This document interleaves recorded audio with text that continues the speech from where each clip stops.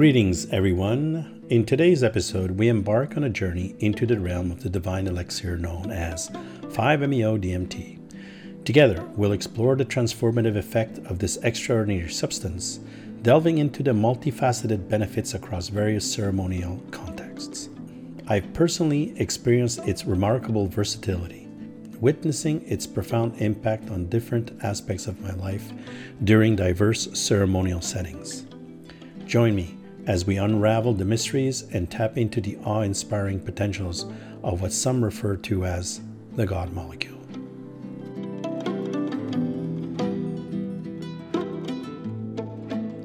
Throughout my spiritual journey, I discovered that engaging with psychedelics resonated with me on multiple levels. My thorough exploration revealed numerous documents hinting at the pervasive use of psychedelic medicine in various cultures throughout our ancestral history. One particularly poignant example is a 1,000-year-old shaman's bag, a cultural artifact containing an assortment of psychedelic compounds that hold personal significance for me. This pre-Inca Tiwanaku civilization artifact contained compounds such as benzoylicognin, a metabolite of cocaine, bufotein, an alkaloid in psychedelic snuff powder, psilocin, the active agent in magic mushrooms, harmine, and dimethyltryptamine, the active ingredients in a psychedelic tea known as ayahuasca.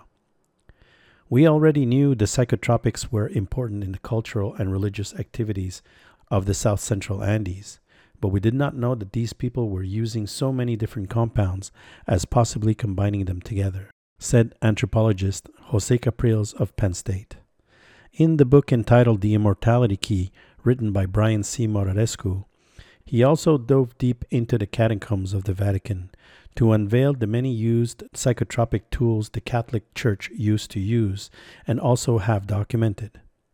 From a Vox article that dives into this topic, they state, the author, a lawyer and a classicist who spent about 12 years exploring how the ritualized use of psychedelics in Greece spilled into the early Christianity, tells of the nature of the role is hard to pin down because the evidence is so scant and we're just beginning to piece it all together. But there are good reasons to think that psychedelics were central features of early Christian sacraments. From this point onwards, my fascination deepened as I pondered how these tools were integrated into everyday life in the past. Recognizing the universal nature of the human experience, I figured our ancestors likely grappled with comparable anxiety and trauma-related challenges. Contemplating the profound interconnectedness between humans and the tools provided by nature, I perceived that there must have been a key to establish a symbiotic relationship with nature. Embracing various plants, compounds, and other elements, mastering the art of utilizing these resources, as nature has bestowed upon us, holds the secret to unlocking a harmonious connection with the divine. Understanding the efficacy of simple elements like honey for digestive well-being and overall physical health, I postulated that similar effects could be attributed to other plants and psychotropic compounds. It became evident that ancient cultures and the wisdom they possessed were well aware of these benefits, forming an intrinsic link between humanity and the healing properties of nature. Harnessing this knowledge for our well-being has the potential to elevate the human experience to new heights. In my journey, I've engaged in various ceremonies, ranging from the classic Terence McKenna-inspired heroic dose of psilocybin mushrooms to what I consider the CrossFit equivalent of psychedelics, 9 intense ayahuasca ceremonies within a 10-day span, set against the challenging backdrop of the Amazon jungles of Peru. Amidst these diverse experiences, one revelation that distinctly stood out was my encounter with the God molecule, 5-MeO DMT, also known as Bufo alvarius, jaguar, sapo, yopo, 5-methoxydimethyltryptamine, among other names. This relatively novel medicine in the psychedelic space has yet to be fully explored by many psychonauts, with only a handful having undergone the profound journey of a complete ceremonial experience. In contrast to the prevalent recreational use through vape pens, as observed in a few trip reports on the internet, it's crucial to emphasize that 5-MeO DMT demands the utmost respect and caution. While some may choose to incorporate it into a social setting or parties, it's imperative to approach this medicine with deep sense of responsibility. As with most psychotropic tools, it should be administered in specific forms and not abused. Responsible use is paramount, ensuring that the transformative potential of this substance is harnessed in a manner that respects both the individual and the sacred nature of the experience. Having undergone specialized courses during my time in Vancouver, British Columbia, I've marveled at the profound impact this medicine could achieve in a remarkably short span of time. The 5-MeO DMT experience for me unveiled a direct connection to the divine. Unlike encounters featuring fractals, extraterrestrial entities, or mystical patterns, often attributed to the workings of the ego, my journey with the 5 revealed a stark simplicity. While the allure of beautiful imagery can be enchanting, I believe that in the pursuit of enhancing the human experience and seeking guidance, such visuals may distract from the genuine work needed to confront fears and traumas. Let me clarify. Appreciating aesthetically pleasing scenes is undoubtedly a pleasant aspect, but it's crucial to recognize their role in the broader context. In my perspective, true growth and self-discovery arises when we engage with the internal challenges and complexities rather than being captivated solely by external beauty. It's important to note that my observations are personal, and I don't intend for them to serve as universal example. I'm merely a humble individual sharing my unique journey and insight. My initial encounter with the 5 was nothing short of extraordinary. I opted for an introductory dose of vaporized 2 to 3 milligrams of 5-MeO. As I began returning from the immersive experience, I found myself caught in an internal dialogue, a dual struggle between my mind urging me to get up, don't be selfish, let others take their turns, come on, hurry up, and my body advising me to stay there a bit longer, man. Take your time. There's no rush. Easy does it. Upon sitting up, my eyes met those of my mentor, Trina. I shared with her the conflicting thoughts in my mind, and in response, she offered me a gentle gaze, saying, Sergio, if your best friend was in your place, what would you tell him? What would you wish for him? In that moment, a surge of emotion, akin to 20,000 volts shock into the heart, overwhelmed me. Tears streamed down my face as I grasped the realization that I had consistently prioritized others over myself, neglecting to create space for my own needs. This profound moment illuminated me to the transformative power of the 5. To date, I've participated in over 50 ceremonies, each contributing to my own personal growth. Inspired by my transformative experience, I've taken on the role of facilitator, aiming to share this profound journey with others who, like me, seek improvement and enlightenment. Guided by the proven protocols passed down by my mentor Trina from Toad School in BC, our ceremonies follow an incremental format designed to guide participants gently into the transformative holy rebirth. Research supports the efficacy of gradual dose approach, starting from a 2 milligram, progressing to 4 to 6 milligrams, and culminating into an 8 to 12 milligram dose. This method has shown great overall benefits compared to jumping straight into a heroic dose. In my personal journey with the 5, I've culminated a deeper connection with my spirit, unearthing profound realizations about my patterns and triggers. It's akin to having a premium YouTube account, shielding you from those disruptive commercials that tend to interlude at the most inconvenient moments during your video.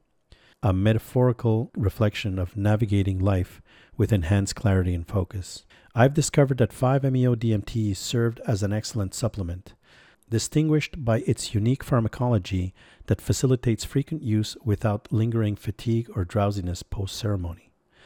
In my experience, there hasn't been any discernible physical dangers, and I haven't come across documentation detailing the effects of overuse. Overconsumption, however, has been noticed, but if you are going to take over 50 milligrams of 5 vaporized just to trip balls, well, you had it coming. I even read somewhere that someone did 200 milligrams of 5-MeO DMT, and let me tell you, that did not end well. Sadly, but again, with great power comes great responsibility, Peter. Shout out to the MCU. While exercising caution, akin to avoiding the overconsumption of excessive number of apples at once, incorporating 5-MeO DMT as a supplement has proven beneficial for microdosing in the morning, enhancing my meditation experience. This practice seems to grant my ego a well-deserved nap, allowing me to concentrate on the task at hand without unnecessary distractions. Additionally, I've explored an insufflated version of 5-MeO DMT, utilizing a mix curated by my mentor, comprising rapé or hapé without tobacco and 5-MeO.